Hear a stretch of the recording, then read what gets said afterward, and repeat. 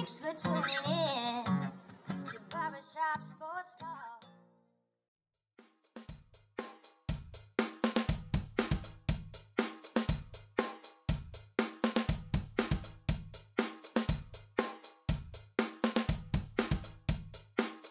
Oh, thank you all for tuning in to the 467th episode of Barbershop Sports Talk with me, your host, Daryl D. Lane, as always, wherever you are, however you may be listening. Thank you for making me and this show part of your day, whether via Spotify, iTunes, Stitcher, Apple Podcasts, Google Podcasts, iRadio, SoundCloud, Pandora, whichever podcasting ever platform you may be listening to me via. Being recorded from Philadelphia, Pennsylvania, per the new usual. Going to have a special podcast for you guys today, a really good podcast, one with Jay Stevens. I'm really happy I had him on. Host of the Locked On Buckeyes podcast. We talk everything Ohio State football and college football. In the first half of the pod, we get into a lot of Ohio State stuff, C.J. Stroud, and then we get into like the wider net of college football, which I always love talking to people about. And we just kind of throw ideas back and forth, and I get to hear his takes on a lot of things. So that was really interesting. So stay tuned to that. Now, before we get to that, I'm going to give my shameless plug as always. First-time listener, thank you. But subscribe and follow right now. Also, share this podcast to friends and family, whether via Reddit threads, Facebook groups, etc., etc. Check on the description below. Specifically, if you use Spotify, you can click on the timestamp, and it will send you to whichever part of the podcast you would most like to listen to. Folks, it is for your convenience. Follow me on Twitter at @NightTrain_Lane. Also, subscribe to my YouTube channel. You can type in Daryl Lane, and you will find that I post 5-minute clips of this podcast right here, as well as my syndicate show, Outside the Shop, which I'm doing a top 40 quarterbacks in the NFL. We just did quarterback number 23 and 24 today. I gave my analysis of all 40 quarterbacks, so stay tuned to that. Subscribe to that. It's a really fun listen, all under 6 minutes of video content. And lastly, if you have Apple or iTunes, give me 5 stars and a great review. And for some odd reason, right, if you want the pod, then don't say anything, because you know what your mama told you. If you don't have anything nice to say, don't say it at all. And coming up next to the break on Barbershop Sports Talk, we're going to have Jay Stevens on. Coming up next to the break on Barbershop Sports Talk.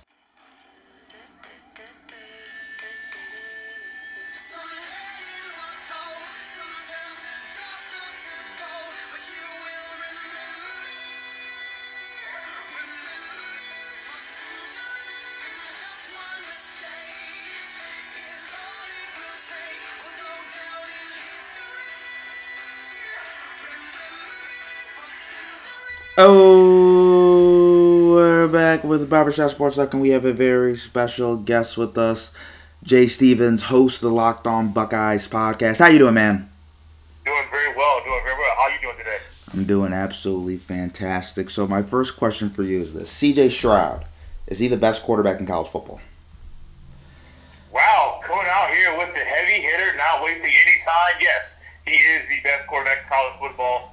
I think that his body makeup, the way his body is constructed, it's really him and Bryce Young are the two heavy hitters. I think Stroud's poise is there. I think Young is a phenomenal quarterback as well, but I think the body construction of Stroud, I think that Stroud is able to make all the throws, and he's getting better at just doing everything. So yeah, I would come out and say, to start the show, or my segment of it, Stroud is the best quarterback in college football. How close do you think it is between him and Bryce Young? Ooh, really close, man. Really close. I mean, it's kind of like, well, like in basketball conversations, or not so much QB1 overall for football, because most people give that to Tom Brady. But in basketball, you're really splitting hairs, and some people say, well, there's old school guys that say Kareem's the best of all time. There's people that say Michael Jordan's the best of all time. Some say LeBron. Some might say somebody else. But you're really splitting hairs to try to figure out who the best is of all time in your argument to defend your thought, in your opinions. And so you're splitting hairs with that, and the same thing with these two guys. I mean, I would not be shocked if you're thinking about Stroud and Young going 1, 2, or 2, 3 in next year's draft. I still think Will Anderson of Alabama should be the #1 overall pick in next year's draft, and then one of the two quarterbacks will be 2 and 3 in next year's draft. But yeah, you're splitting hairs, man. I mean, you're getting 2 really good quarterbacks from 2 really good teams, 2 teams that will probably match up in the national championship. It's really likely that will happen. So yeah, these are really 2 guys, good guys, and yeah, they're it's like 1A, 1B in this conversation. When did you know that C.J. Stroud was kind of had the potential to be one of those guys? Because last year, things started out a little bit slower for OSU. There were maybe some people that had a little doubt in him. Then they really came on towards the end of the year. What was that moment when you're like, okay, this guy has it? Let me think. Because I don't want to say it was too early in the season. Because you mentioned early on, Minnesota game was not too hot. The Tulsa game was not too hot. Oregon was a loss. He didn't play against Akron, trying to dress himself up for an injury. I want to say Maryland. I'm tempted to say Maryland. That I saw throws against Maryland, throws against Indiana, throws against Penn State. I think the one game to me that really showed a lot about him was against Nebraska, where the Buckeyes won that game, probably closer than people thought it would be, where you don't have your number one receiver in Garrett Wilson. You have in Jigba in the slot. You have Olave on one side, and he had to figure out, okay, I don't have Garrett Wilson. Who can help me? Who can assist me? Who could be my go-to target in this game? And can I hit him early and often throughout this game? And Jigba had 15 catches, I believe, 14 to 15, 240 receiving yards, I think 2 touchdowns.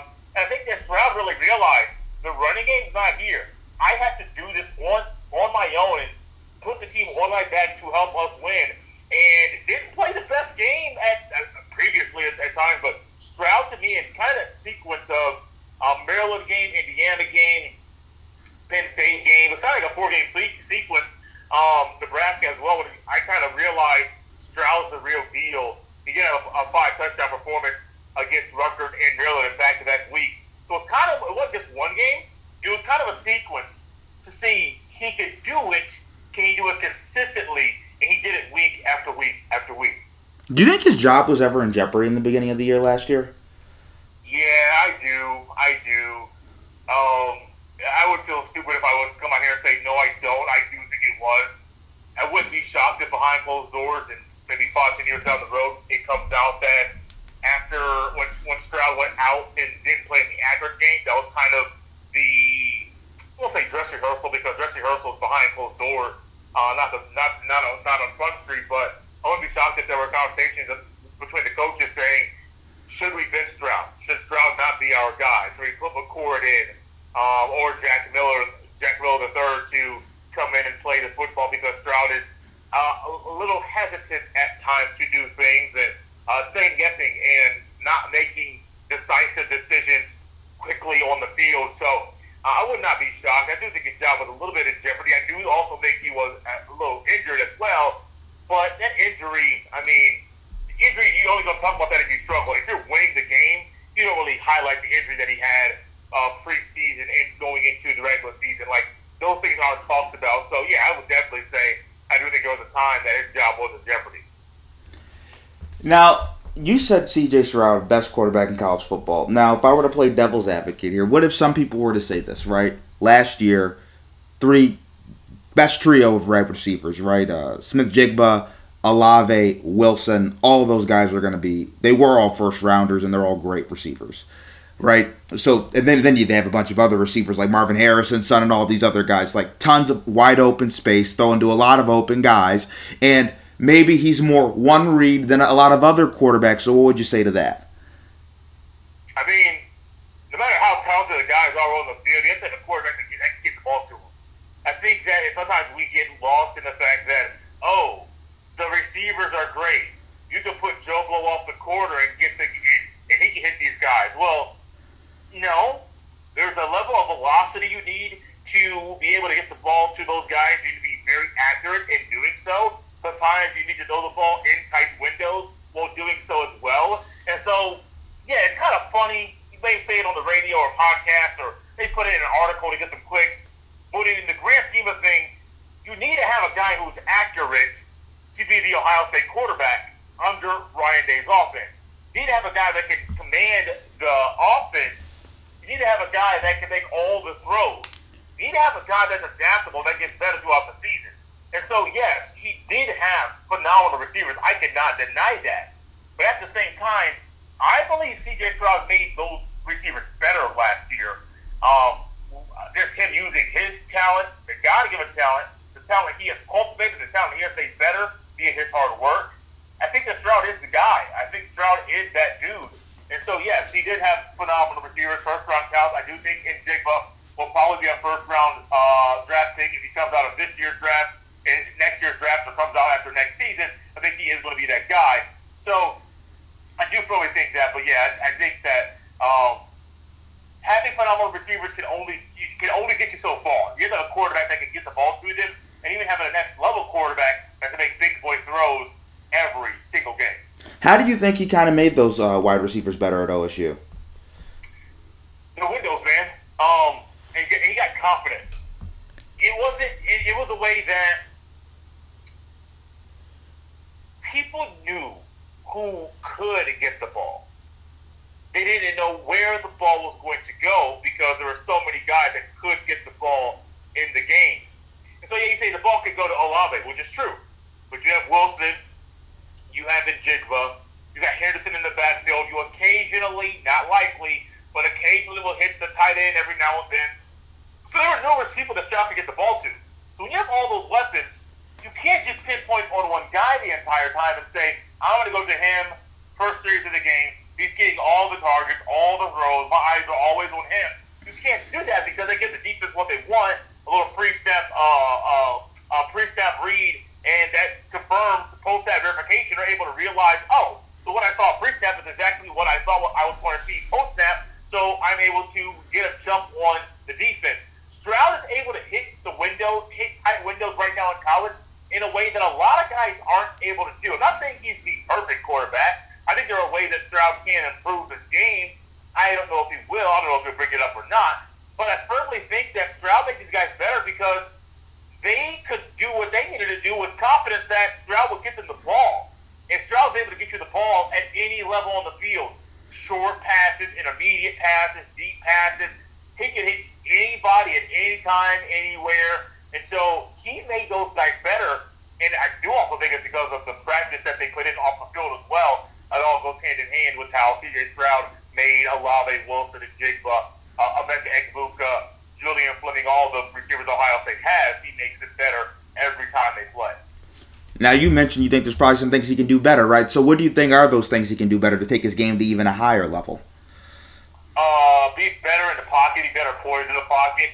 But my biggest thing is run the ball. I'm not saying run like Michael Vick. That's not his game. I'm not saying run around like a crazy man like Johnny Manziel. That's not his game. I'm not saying run around and do the QB powers that a Tim Tebow or J.T. Barrett did. I'm not saying that at all. The one thing I will say about C.J. Stroud is that he does not run the ball. If college football didn't put your negative sack yardage in your stats, I think we can look at it and look and see, well, Stroud had this many rushes in the game, and he had this many yards, this yards per carry. But if you look at a regular stat sheet, it's going to combine your regular rushes with your negative yards per sack in the game for each sack. And so it really skews how the numbers are. But Stroud just needs to run the ball, man. Like, if your first read is not there, your second read is not there, your check down's not there. Well, third read, so your check down's not there. Buddy, just run the ball. Like, it's not illegal for a quarterback to simply skedaddle out of the pocket or scoot up the middle as the pocket is formed and run the ball. He made a comment that he said, I'm a quarterback. My job is to throw the ball, which is true. I'm not a running back. I'm not doing that word for word, but that was basically the gist of what he said. Okay, cool, Stroud. Like, you're a quarterback, not a running back. Your job is to throw, not run. But what do we see numerous elite college football quarterbacks do? Move their feet and run when they need to. He can do that. If you want to see what Stroud can do to solidify himself as a Heisman Trophy winner, now he's already a candidate. I don't want to go that far. But a winner this year, run the ball when it's open. Get the easy 5, 6, 7, 8 yards. Get them from first down, second down, back to first down, and keep the chains moving. It's easy. We do it in video games. We do it in two-hand touch. We do it when they're playing tackle football without no pads on the street. The only way we get to get hurt, but it's so much fun. We just keep doing it as kids. Stroud needs to run the ball. I don't think it's in him to do so. And so I don't know if he's holding himself back from being the best quarterback he can be. That's to be determined. Comparing C.J. Stroud to his predecessor at OSU, Justin Fields, who do you think was better?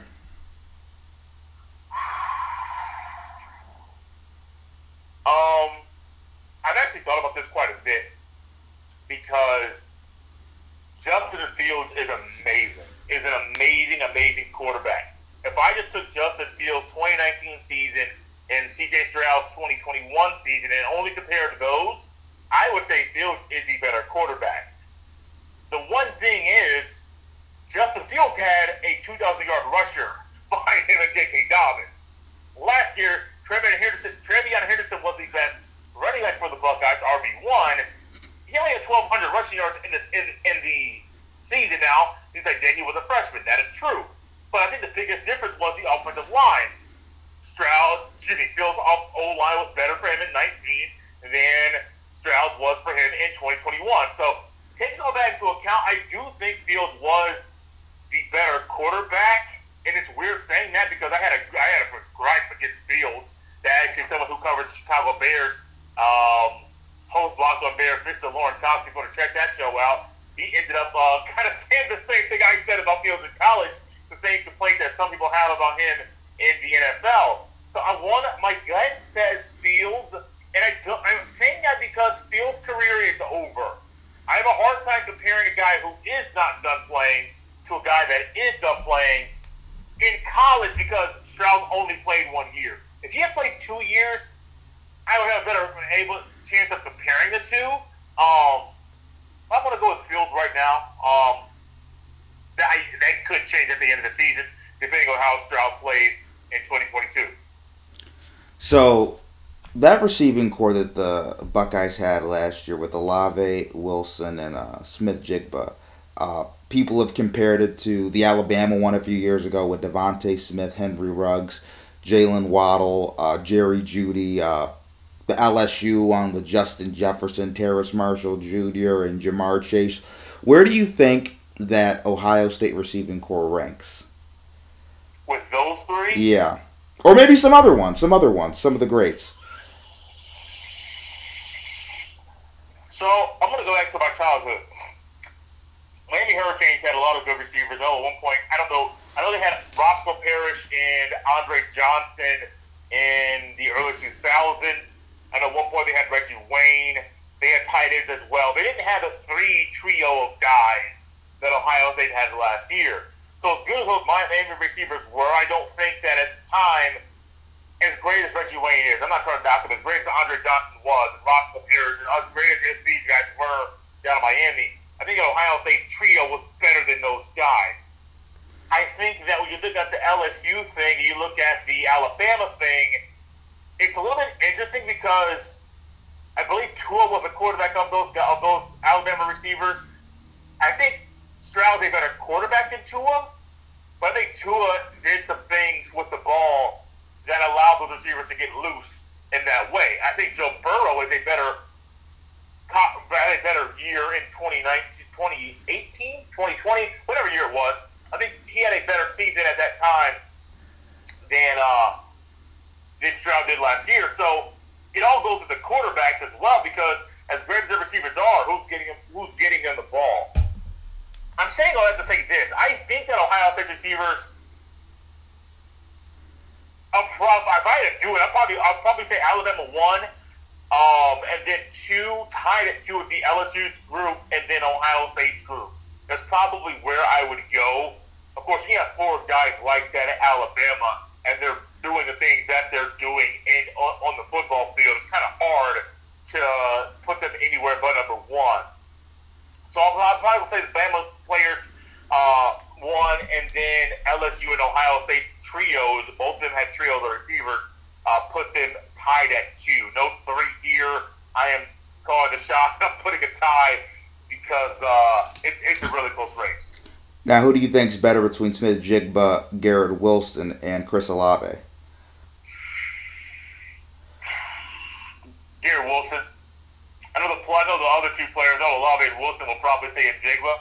I'm going to go with Wilson.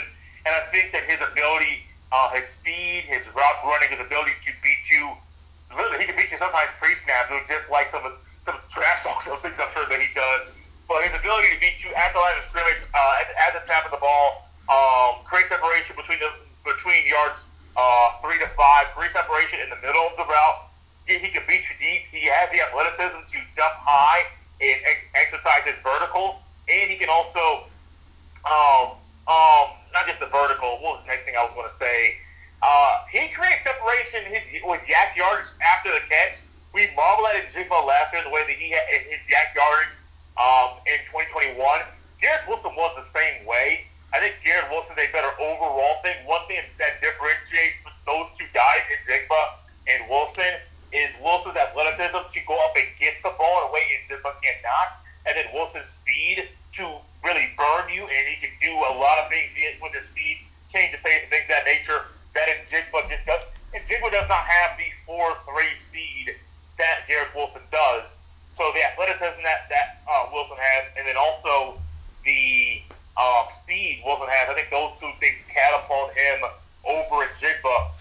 But buddy, when Njigba wants to go, he can scoot out there, he can skedaddle and go himself. So it's really close. It's really almost splitting hairs. It's splitting hairs here. But I think it would go by to rank him. He didn't ask me, but it's popped to my head. Garrett Wilson 1 and Njigba 2, Olave 3.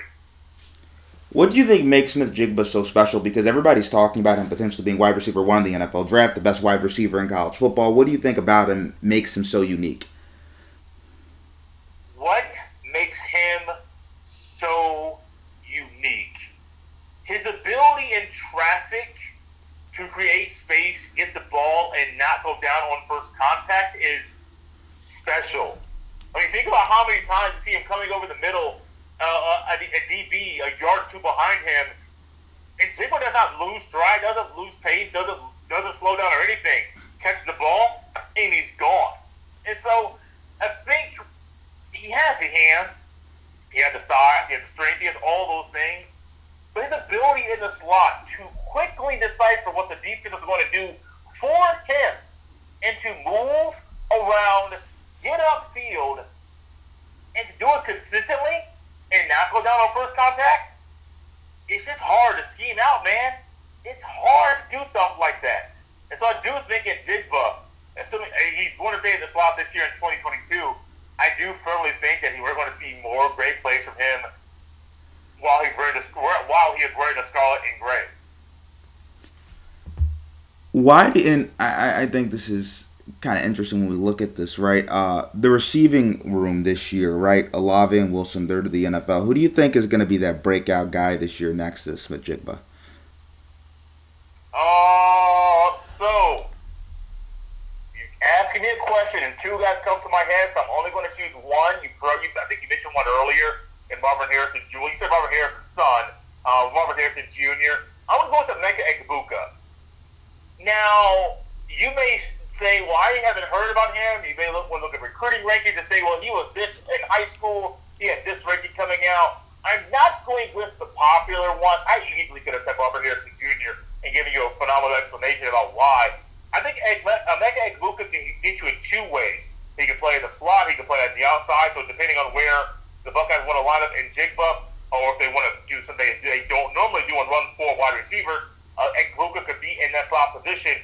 But he has the speed. He has the speed to be a burner on the field, and he also can be a returner for Ohio State as well. Whereas Marvin Harrison Jr., I don't think he's going to be a returner for the Buckeyes. Not at 6'3", 205. That's not really something we'll be looking for. I think Emeka Egbuka is going to be a guy that at the end of the year, halfway point through the season, after a few games, we're looking at him and saying, so these are the things we thought we would see from him coming out of high school. He's finally on the field doing it, and wow, we're seeing things we thought he would do, and a whole lot more.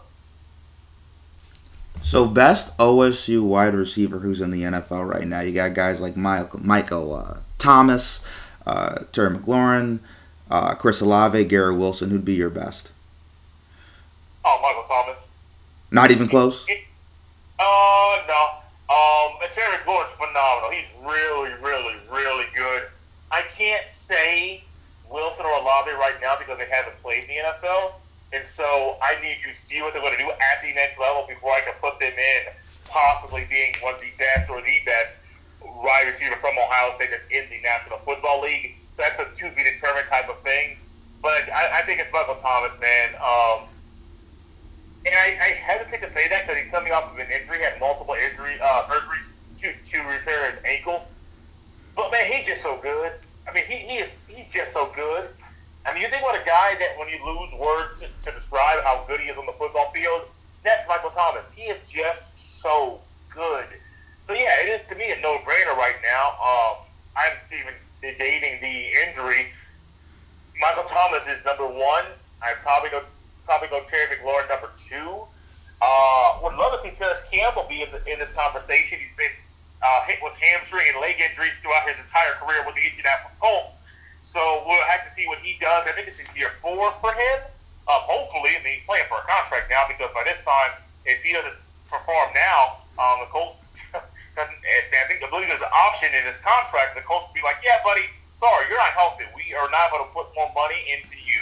So, yeah, Michael Thomas. It's can't guard Mike all day long. Why do you think when it comes to the NFL draft, people always disregard OSU quarterbacks and are like, because I feel like it's kind of like how people disregard USC quarterbacks and they're always like, oh, he's from Ohio State, he can't be too good in the NFL. Well, okay, you said USC quarterbacks. Outside of Carson Palmer, name a USC quarterback that's been good in that's been really good in the National Football League. Like, it would take you a while to think of one. Matt Castle was okay for what he was. Matt Castle was okay. Yeah, okay, yes. Oh, just okay. Outside, okay, what did Matt Castle do in the NFL? Yeah, 110-win season with the Chiefs and did that backup year with Brady. He did a little something. But nothing special. But he's more of a career backup. He's Correct. Not really a guy Yeah. that's going to be a starter. Yeah. Carson Palmer's literally the only guy I can think of right now. I'm trying to go recency because a lot of people listening, I'm sure, would not be able to go to the 90s, the 80s, the 70s, talk about USC and college football as a whole. So if you look at just the past 20 years, 25 years, outside of Carson Palmer, there's nothing. The only Heisman Trophy winner that Ohio State has had since Eddie George in 95 was Troy Smith in 06. Troy Smith came into the NFL, was drafted by the Ravens, was a third-string quarterback, and didn't get a look at all. Like, he was not that guy. But he was limited as a quarterback at the next level. Terrell Pryor changed positions. And I'm skipping over guys that were there at Ohio State. Craig Krenzel played and got drafted by the Arizona Cardinals, was a quarterback that led the Buckeyes in the championship game against Miami in the 02 season. Craig Krenzel's not that good as a quarterback. I mean, he's not all that. He's not all that at all. You go recently, J.T. Barrett, no. Braxton Miller, changed positions. Justin Fields, to be determined. Dwayne Haskins could have been, like, we were hoping to see some things from him in Pittsburgh this year. Unfortunately, he's no longer here with us. And so all the names I just mentioned, yeah, we know them. We saw them play. But there has not been that thing. I think Ryan Day's going to change that. He's going to groom players that have an offense that will help quarterbacks be better and be good in the National Football League. But I also think that people, when they say OSU quarterbacks aren't really all that, they gloss over them. I think it's kind of, okay, well, who was the coach? Doesn't matter. What era was it? Doesn't matter. But is it wise to say that right now? I don't think it's a wise thing to say at all. I don't. I think Dwayne Haskins had a phenomenal time in the National Football League. I think he had some maturing to do. In college. I think he had some maturing to do once he got to the NFL. And once he was starting to mature, hopefully, I really hope this year is going to be that turnaround year for him. But I think everything should be a case-by-case basis, not what school they went to. But unfortunately, in our sports society, sports culture, people look at the school, not the name on the back of the jersey, not the coach who's leading him, and saying, oh, just because he went to that school, he's not going to be all that. Pretty bad of us or people, not say us, I do my best to not do that, but it's pretty bad of people that are talking heads, podcast hosts, things of that nature, to come out and say, well, because he went to X school, he's not going to be good or that good because he played this position.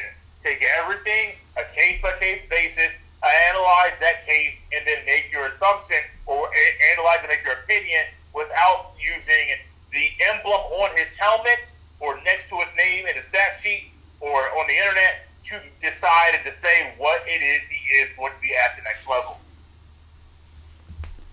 So what we're going to do is we're going to take a quick break, and then cut up next after the break on Barbershop Sports Talk. We're going to talk a little bit about Big Ten Media Day. Cut up next after the break on Barbershop Sports Talk. The action never ends at DraftKings Sportsbook, especially this summer. With tons of ways to bet on all your favorite sports, you can fuel your fandom and feel the heat of the season like never before. Plus, right now, DraftKings Sportsbook is giving new customers a risk-free bet up to $1,000. That's right, folks, $1,000. Make your first bet up to $1,000, and if it doesn't win, you'll get another shot to cash in. I know. Great deal, right? You should take it right now.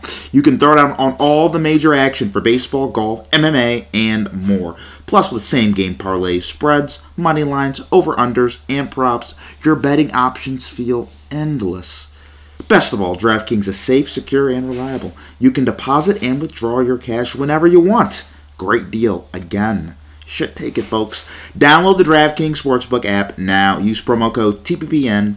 Make your first deposit and get a risk-free bet up to $1,000. That's promo code TPPN only at DraftKings Sportsbook.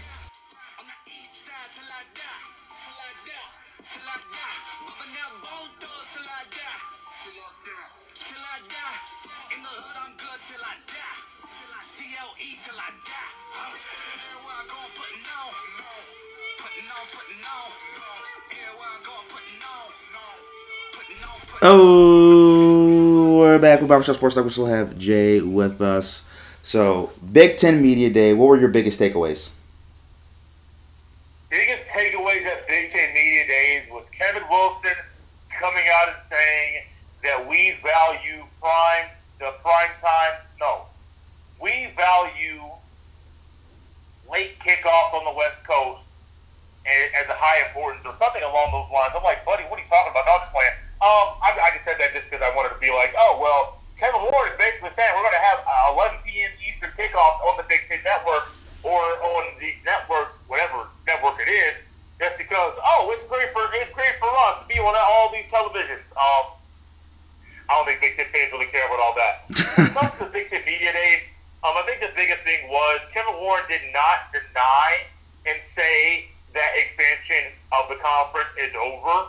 He just said that we're going to be strategic. We have to make sure at the school or schools that we consider adding or that we add fits us. It's always a strategic move. It's not something we're just going to say, we want to add 2 schools. Let's go out here and add Washington State and Colorado. Like, it has to make sense. Sorry if you're a Washington State fan or if you're a Colorado Buffalo fan. I do apologize. Not trying to knock you, but your schools, if I am picking, I would easily take Oregon and Washington over Washington State and Colorado. Now, Washington State fans might not like me for that because it'll take literally your in-state rival, but that's the way the cookie crumbles today. How do you like all of this change in college football, right? Oklahoma and Texas are leaving the Big 12. You have USC, UCLA leaving the Pac-12. How do you like all this change? It doesn't sit well with me, but it's going to keep happening until college football decides that they're going to stick to one playoff system, or if in doing so, if they get a governing body to run the sport, a commissioner, advisory board, things of that nature, I think those are the things that'll stop conference realignment and schools going from one conference to another or leaving the independent ranks to join a conference. I think that's the only thing that'll stop it. On the JC podcast, I recently talked about how the sport has seen a lot of change over the past 30, 31 years. In the early 90s, there were back-to-back co-national champions, and then the powers that be, whoever they were at the time, they said, how about we formulate a system to where we can decide who should be a national champion by having a national championship game. At the time, you had teams like Florida State. Well, when this happened, Florida State was independent. They joined the ACC. At the time, Miami. These are all powers in the sport now. These are not just some schools that are whack. These are powers in the sport, national championship winners. Miami said, okay, cool. Well, if I join the conference, I'm going to have a better chance of winning a national championship. So we're going to join the Big East. Penn State, remember, Joe Paterno, national championship winning coach. They went from being an independent to join the Big Ten. That's when the Big Ten went from 10 to 11.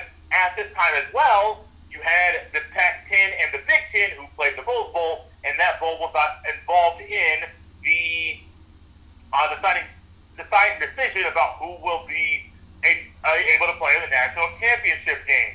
So and that's just back in the 90s. You can go back to the beginning of the BCS era, and then the BCS changed. I know that when the Big East folded, some schools changed. Miami went from the Big East to the ACC, and then once you had the playoff, you saw more realignment. You had A&M go for the Big 12, Texas A&M go from the Big 12 to the SEC. You saw Nebraska leave the Big 12 to go to the Big 10. You saw the Big 10 add schools like Rutgers and Maryland.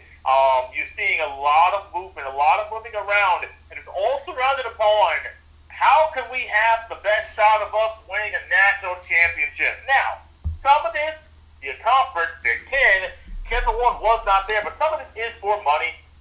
Money does fuel a lot, but a lot of it is about conference realignment. Is simply about how can we have a better shot, either our conference or the school, to win a national championship. Penn State has not won a national championship since they joined a conference. Miami has won, I think, 2 since then, which is really amazing if you think about it. Florida State, I know they won one. I don't know if they won a couple. Yeah, Florida State won 2. 2 different coaches as well, Jim Bowe and then Bobby Bowden. But a lot of times, you have a school like Nebraska, who was really, really, really, really, really good, and all of a sudden, and Tom Osborne leaves, they can't duplicate and replicate the success they had under him. Still a 9-win, 10-win school, not having Tom Osborne. They joined the Big Ten. Does it give you a better shot to make the playoff? It might give you a better shot because the Big Ten is a really good conference, but you're not the same school you used to be, not the same team you used to be, because your recruiting is different. And so I think there's a lot of factors into the realignment. It doesn't sit well with me a lot because I don't think money should fuel all the decisions that are made. I understand why people make those decisions and allow money to fuel things. I just don't think sometimes it's the wisest decision for them to make. But yeah, conference realignment, man, that stuff needs to go somewhere, because before you know it, we're going to have some things, if there is a governing body, where, or even if there's not, the powers that be are going to say, we want Fox, we want CBS, we want ESPN to treat our sport like they treat the NFL, have a rotating system for the national championship game, for the bowl system, have a rotating system for playoff games and who broadcasts them, and paying players. It's going to be very, very soon that things are going to be changed drastically, more drastically and quickly than we might think we would like for them to be. But hey, this is the world we live in. Things are happening very quickly. The ability for us to have a smartphone in our pocket, or for women sometimes in their purse, it's great. But sometimes it can mess with our mentals and really affect how we view things like conference realignment right now with college football. It's crazy, man. I never thought I would see a world where a sport in college football where all this is happening right now. I never thought Texas and Oklahoma would join the SEC. I never thought the Big Ten would add 2 schools from Southern California, but this is the world we live in. You mentioned changes. How quickly do you think those changes are actually going to happen? 4 years, 5 years, 10 years? In regards to what changes? In terms of rotating schedules, CBS, ESPN, NBC, let's say players are starting to get salaries. Maybe there's only 3 conferences, maybe only 2, the Big Ten and the SEC. Sooner than you think. I'm not trying to put a timetable on it, but I will quickly say that I do think it'll be sooner than you think. How about this, over or under 10 years? Under. Okay. Under. The money's too large. The money's too great. The Big Ten has a report. I'm waiting for the Sports Business Journal. Andrew Marchand, I think, was a reporter on this one, and saying that ESPN is no longer going to broadcast Big Ten games. I forget the year, Big Ten football or basketball games. Both of the moneymakers, ESPN is not a part of. And money talks. In football, it's going to be CBS, NBC,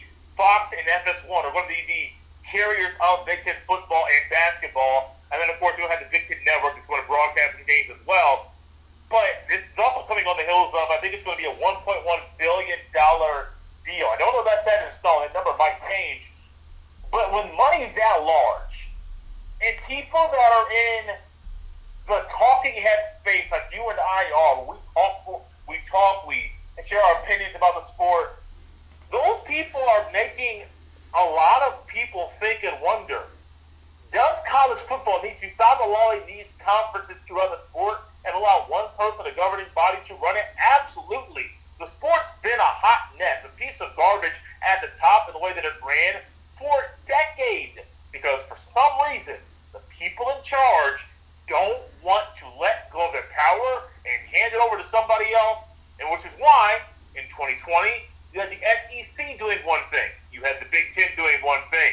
You had the Pac-12 doing something. The ACC, the Big 12, and the Group of 5 conferences, they were doing something different. It was really, really weird how a sport that's this popular, makes this much money, can't get on the same page when it comes to medical things, and when it comes to, how about the rule book? How about it when it comes to travel? Like, this is all elementary stuff that you may think, oh, they have all this money, they can do it.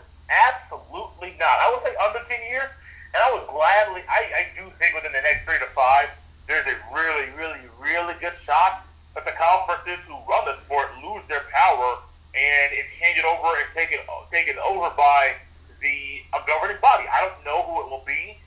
Someone asked me, do I think the college football playoff should run the sport? Absolutely not. Because that means the conferences who run the playoff are going to run the sport. I have seen enough of the conferences and their commissioners running the sport to let me know I don't want them running the sport anymore. I'm tired of that. Let it be somebody else. Don't do that. So, yeah, I think in under 10 years, probably the next 3 to 5 years, we'll see a governing body formed.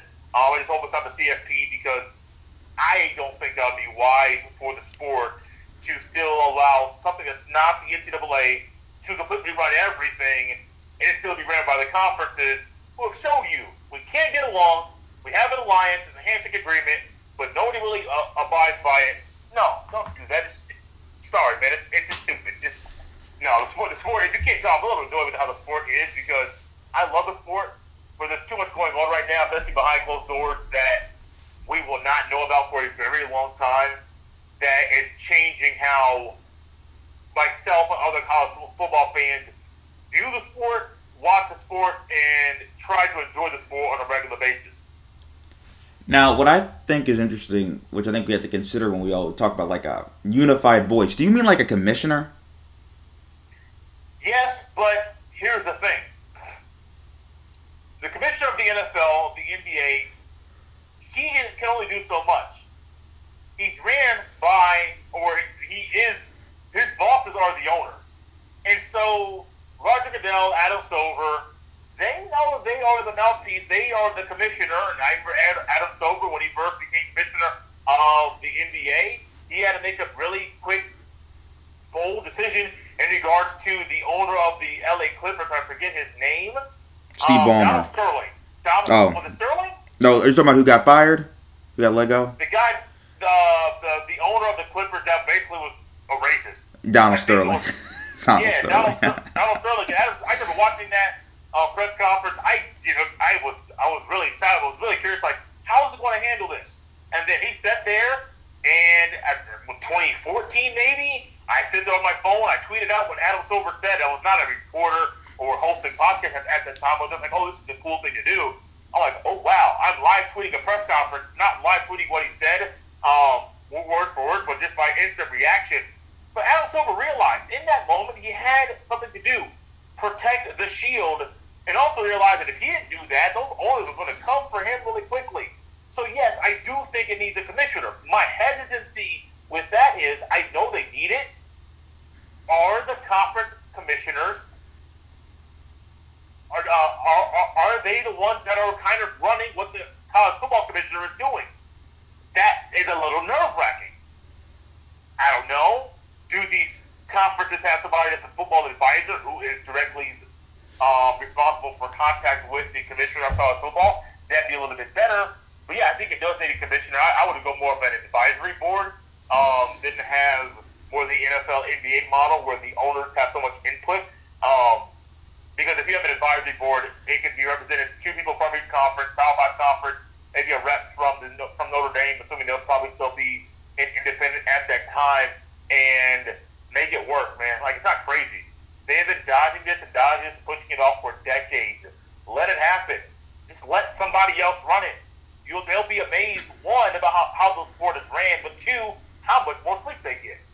So here's how I think about this, right? So you have the commissioners for each conference, and then under them, you have each of the individual schools in the conference. So then that would entail people of power and influence in each of those schools. So at Alabama, let's just say Nick Saban, athletic director, president of the university, like 3 people who then have, let's say, a large influence of what that specific school wants. And then kind of maybe the SEC commissioner is kind of like a commissioner in the NFL, NBA in that sense, is like in their own mini world. They kind of answer to the behest of what everybody in the SEC wants. That's what Greg Stinky does. The same with Warren in the Big Ten. That's what he does. Ohio State, right? Ryan Day, athletic director, president. What do they want? Okay, Michigan. What do they want? Michigan State. And you kind of all, what's in the best interest of them. But you're kind of saying, like, it's unified even more than that. But then my question would be, is in this new world of college football, like, it's really only the Big Ten and the SEC as it's seeming right now. I think the Pac-12 and Big 12 were at one point talking about a merger. I don't know what's happening with the ACC. So what would be in it for the SEC or the Big Ten to be like, we're going to secede power, where the SEC's thinking to themselves, like, I mean, when COVID happened, we were going to play a season regardless. We're going to do whatever we want. You guys can do whatever you want. We're just going to be fine. And the same with the Big Ten.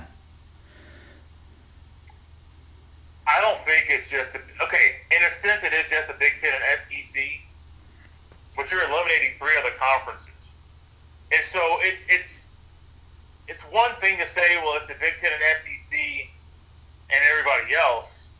Well, in the era of the playoff, the ACC has more national championships than the Big Ten. I believe the ACC does. If they don't, they're right. I mean, I know Ohio State has 1.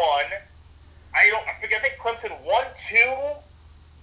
I forget. Yeah, Clemson won 2. One with Deshaun and one with Trevor. So Clemson won 2. Ohio State won 1. The only one from the Big Ten. Ohio State's the only school from the Big Ten to make it to multiple national championship games. They really make it to the national championship game. And so everyone's saying, is the Big Ten and SEC? Yeah, monetarily, yes. The ACC is in a bad deal with ESPN. It's still 2036. And ESPN knows that they are have the upper hand in that deal. But we just want to eliminate the Big 12 and Pac-12 and say, well, it's a 2-headed monster. Get in, add one of those schools, and join one of those conferences so you can be relevant. Like, I think that would be. I always cringe when people say it's a 2-headed monster and everybody else. Like, it has been, but it's worse because of the playoff. Like, I legitimately think under the BCS era, you had more parity in the sport. You had more schools, at least at the top. You had more schools that were in the running to play for the national championship. The playoff has kind of changed things, man. Like, the playoff has changed things a lot more quickly and drastically than people think that it is, like that it was going to. The playoff is a big reason why the sport is the way that it is. Yes, Nick Saban hasn't found a way to win in recruiting. Nick Saban hasn't found a way to win on the field and win consistently. But a lot of this is because of the playoff. I don't believe we've ever seen a period in the sport to where it's one conference heavy like this and then just another one that's still right there as well. Like, I don't think it is just 2 schools. But yeah, I do think at some point those schools and the commissioners, they have to let up of their power. They have to. For the betterment of the sport, for the betterment of the student athletes, as they call them. If that's what we're all about, is bettering the appeal for the student athletes, bettering the environment and what the student athletes do, let go of the power. Because we saw, I go back to 2020, when these commissioners have all the power, the sport looks really embarrassing because nobody's on the same page. It's really bad when you think about how much money this sport makes and how little the people that are at the top are on the same page. But what do you think is in it for the SEC to, like, give up power? Like, what's in their interest of doing that? More money? But wouldn't they have to share money with the Pac-12, ACC, and Big 12? Yeah, but you're going to get more money. College football is a crazy popular sport. And me personally, I watch college football, I watch the NFL, I watch the NBA, I watch college basketball. Those are my four. The number one for me is college football. To me, college football, I enjoy watching that more than the NFL. NFL is king. It will always be king. Football will always be king. That's not going to change. But yes, it's more money. It's more money for... Think about this. If you have these conferences realize we're more powerful together than we are as individuals, think about how much money ESPN will pay. Will literally pay to get the Big Ten back. If you're not just getting the Big Ten back as a whole, but you're getting the Big Ten SEC Challenge or a Big Ten ACC Challenge, you're going to get a lot more money, a lot more eyeballs. These are things fans would love to watch. A Big Ten SEC Challenge in the non-conference every year. They would love it. Now, would it be an even thing? No, you're not going to play 1v1, 2v2, 3v3, kind of 16 versus 16 ranks in the previous year. You're not going to do that. But what you can do is really hype up some of these matchups, hype up some of these coaching battles, hype up a lot of these things, and the next thing you know, ESPN is dumping the Brinks truck, getting all of them, and saying, here, college football, y'all do this, we got this for you. You're going to get more money. As popular as SEC football is, it doesn't make the most money in the sport. The Big Ten does. If you combine that, think about how much more money you can have. The facilities could be better. The amenities for the football players and the other players could be better. Everything could be better if they just come together, get off their high horse, and say, look, we're better as a unit running this thing than trying to run it individually. But let's say this then, right? But do you need all five conferences? Like the Big 12, the Big 10, the SEC, and let's just say, let's just use the ACC for example. Each of three of them could at least just take the most valuable that's left out of both the Pac-12 and the Big 12, and then just call it a day. That makes perfect sense. Because why do we need five conferences then? Why do you need 60 schools in these five conferences? Like, I think the number of schools and conferences is too large. I know some schools are there for basketball or they are charter members, so I understand all of those things.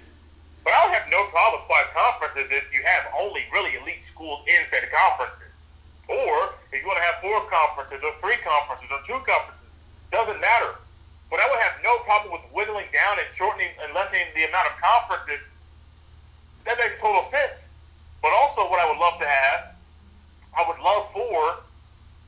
really love for there to be less schools at the Power 5 level because it just makes sense to do so. The NFL has 32 teams. The NBA has 30 teams. You don't see them going out here and trying to have expansion franchises every year or every 2 years to where they have 40 teams in the league for the NBA or 45 in the NFL. That would not make any sense. Doesn't make sense at all. You want to make things more competitive?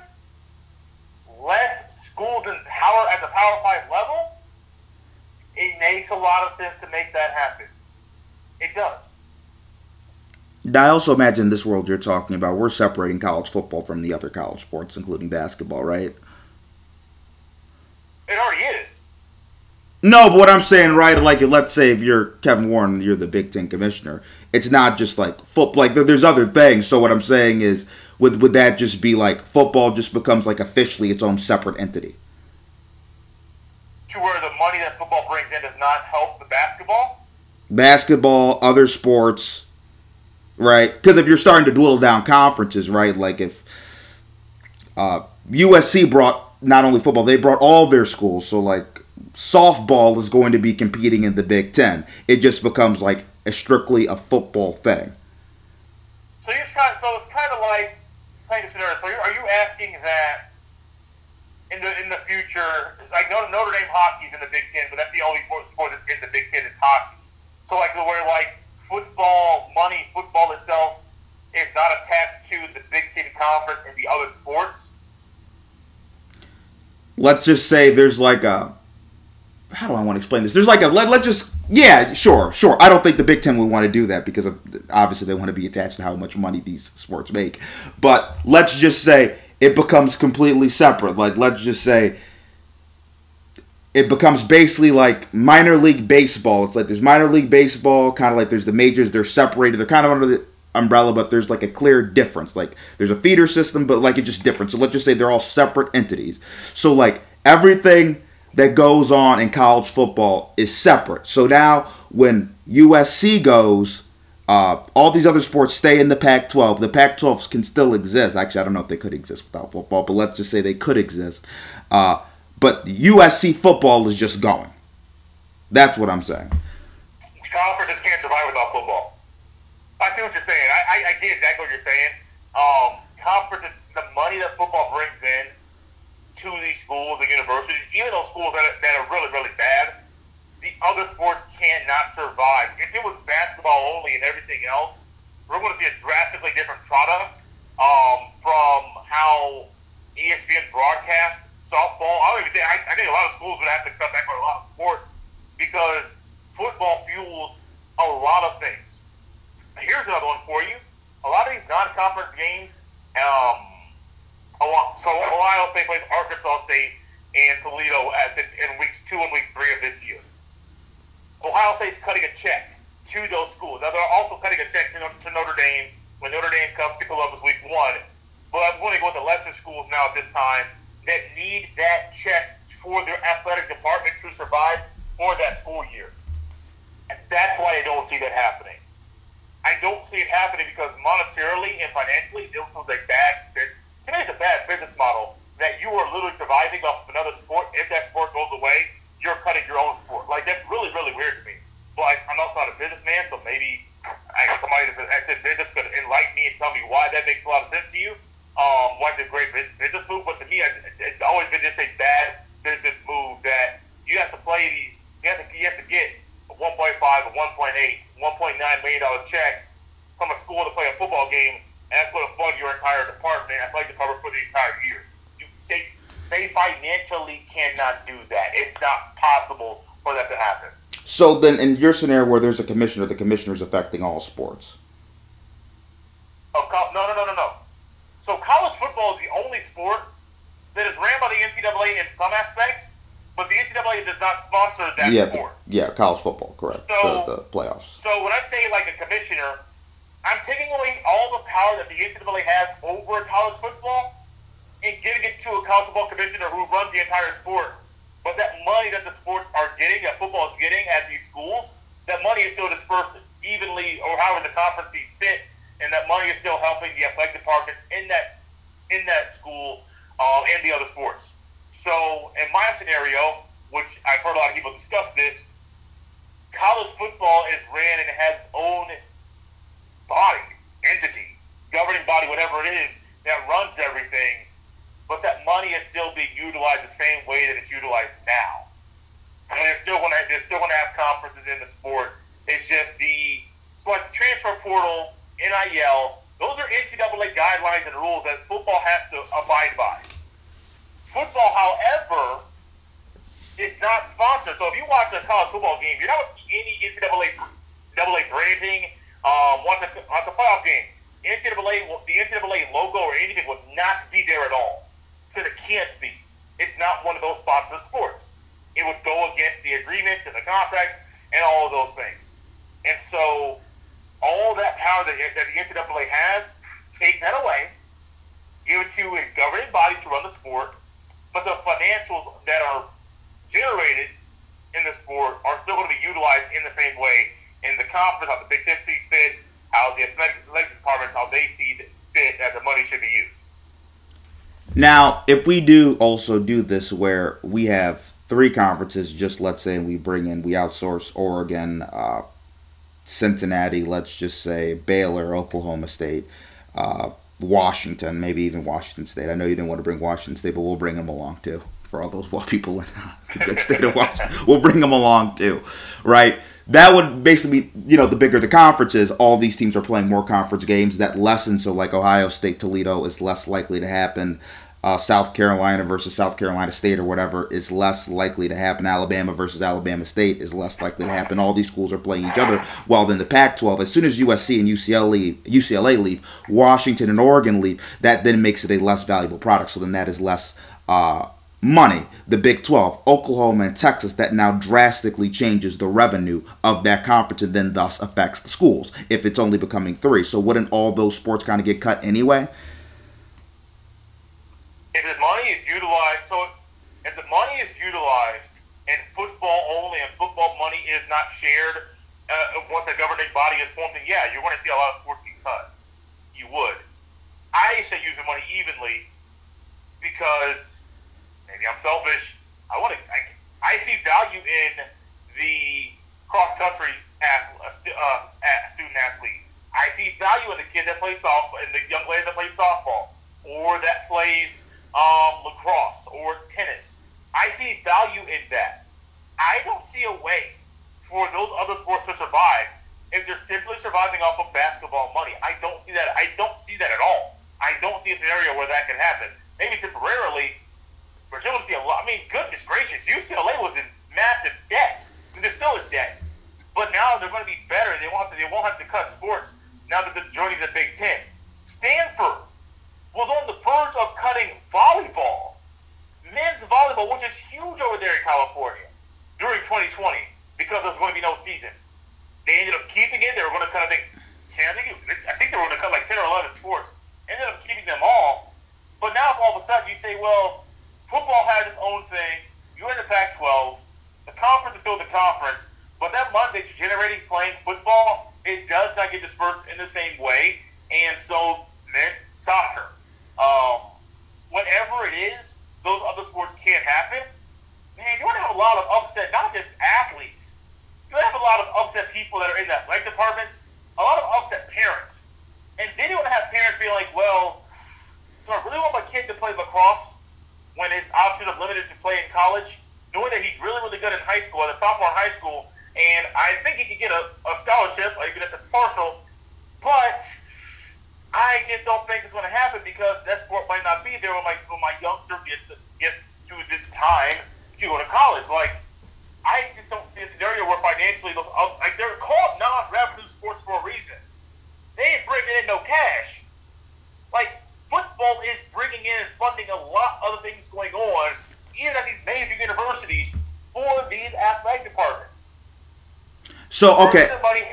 Yeah. So I want to say, okay, so maybe you're misunderstanding what I'm saying. So what I was saying, I get before what I was saying if you separated. Now what I'm saying is, if USC, UCLA, Oregon, Washington State, let's even say Colorado, half of all these markets are out, there is less money that is going into all those schools, even if there's football. What I'm asking is, would like sports still get cut, even because there's going to be much less money? If there's less money, schools are going to get cut. Would programs get cut? Like the entire sports program? Because how much does USC supplement to the whole Pac-12 based off of TV? A lot. Yeah, so I agree. So I'm saying now that USC is gone, they are not coming back to the Pac-12. Does that now affect? How does that affect in terms of, let's say, at Colorado, the women's swimming team at Colorado, because that all is money in the TV that goes to everybody. That's what I'm saying. Yeah, but Colorado football is generating money outside of the TV deals too.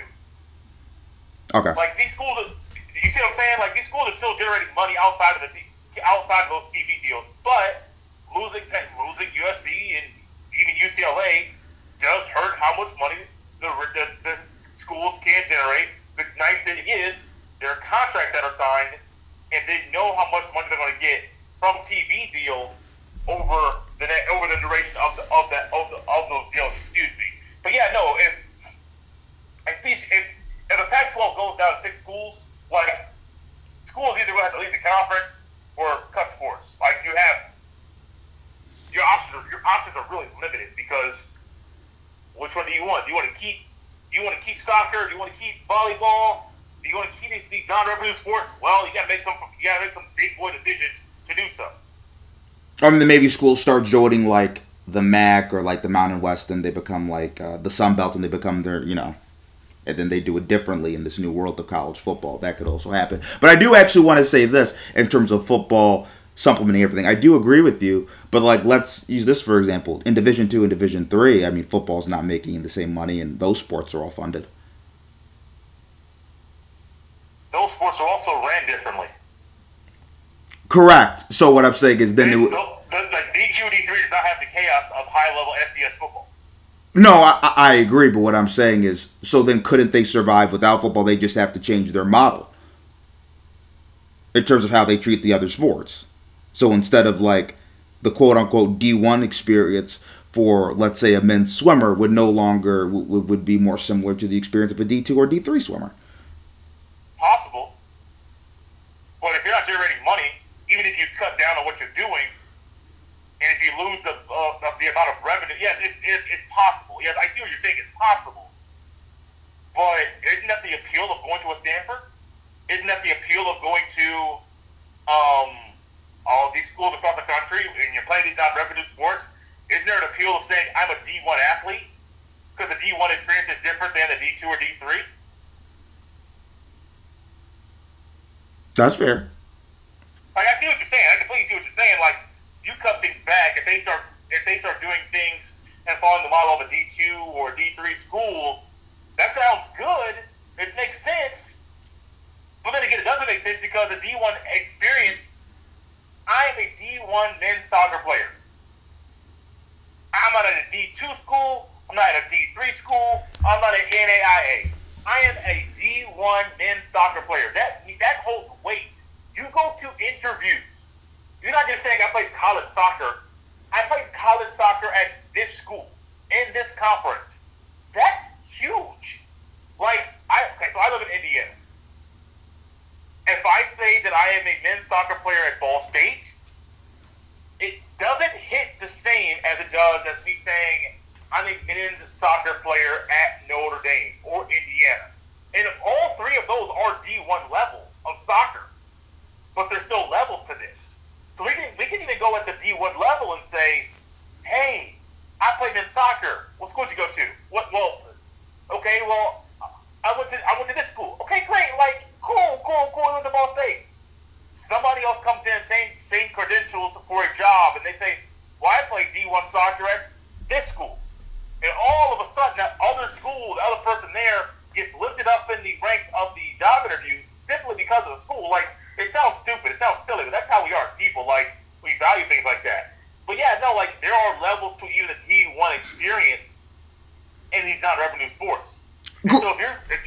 Correct. I just meant you cut back the money. Like, you could still call it D1, and I guess that would change everybody's mind because it's like you only know what you see on TV and what people have had before, so people would realize, like, oh, like, the training room doesn't look like this. Oh, like, we don't have key cards to get in here, like, and stuff like that. Like, you would start to notice, like, there is a difference, right, that is more D2 or D3 because there's less money. But, quote-unquote, in terms of, like, the actual competition, you could still be considered a quote-unquote D1 athlete. It would just be your actual experience there in terms of how you're treated would not be what it was. The difference was what a D1 treatment would be for a soccer player would be different under this circumstance.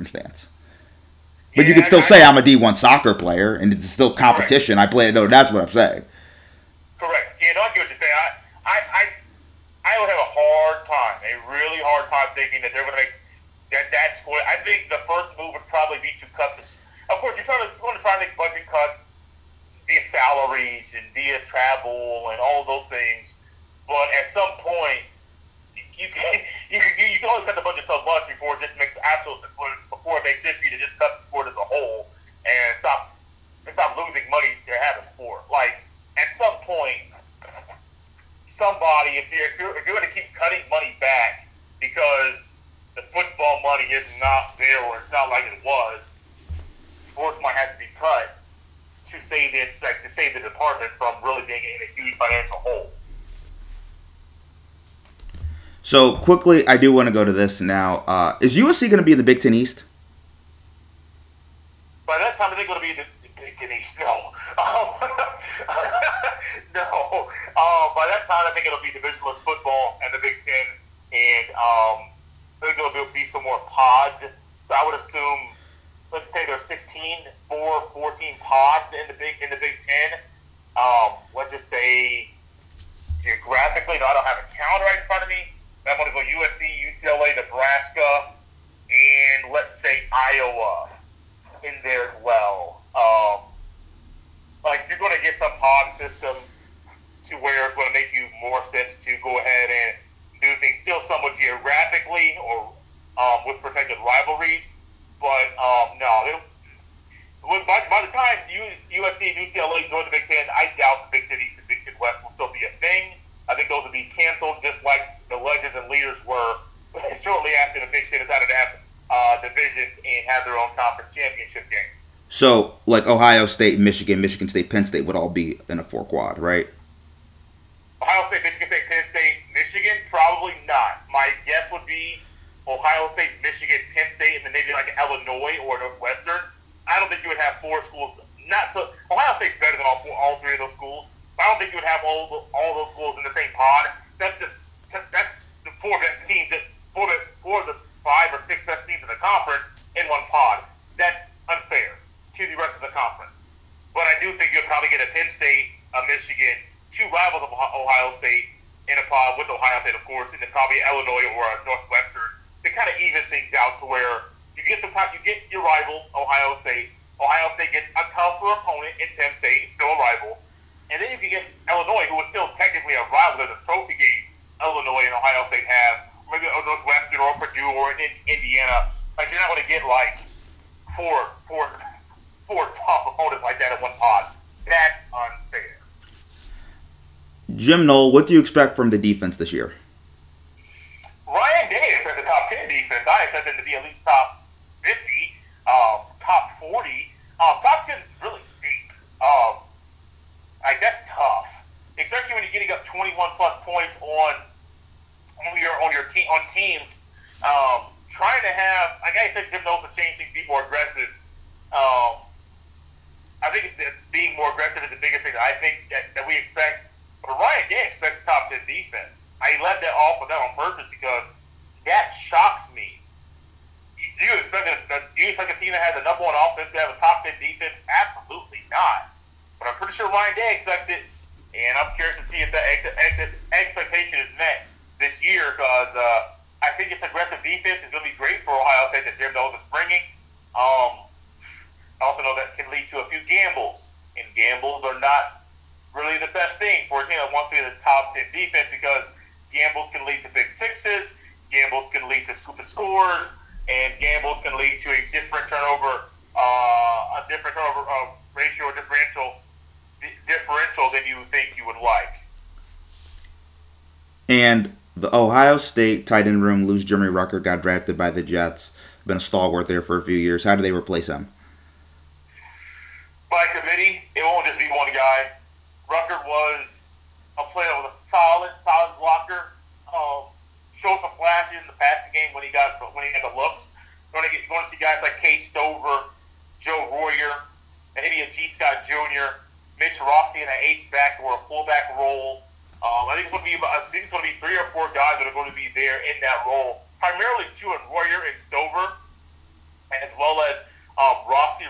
Rossi will be there. Ohio State uses sometimes 2 tight end sets, 12 personnel, 1 running back, 2 tight ends, and you'll see Rossi be that second tight end at times.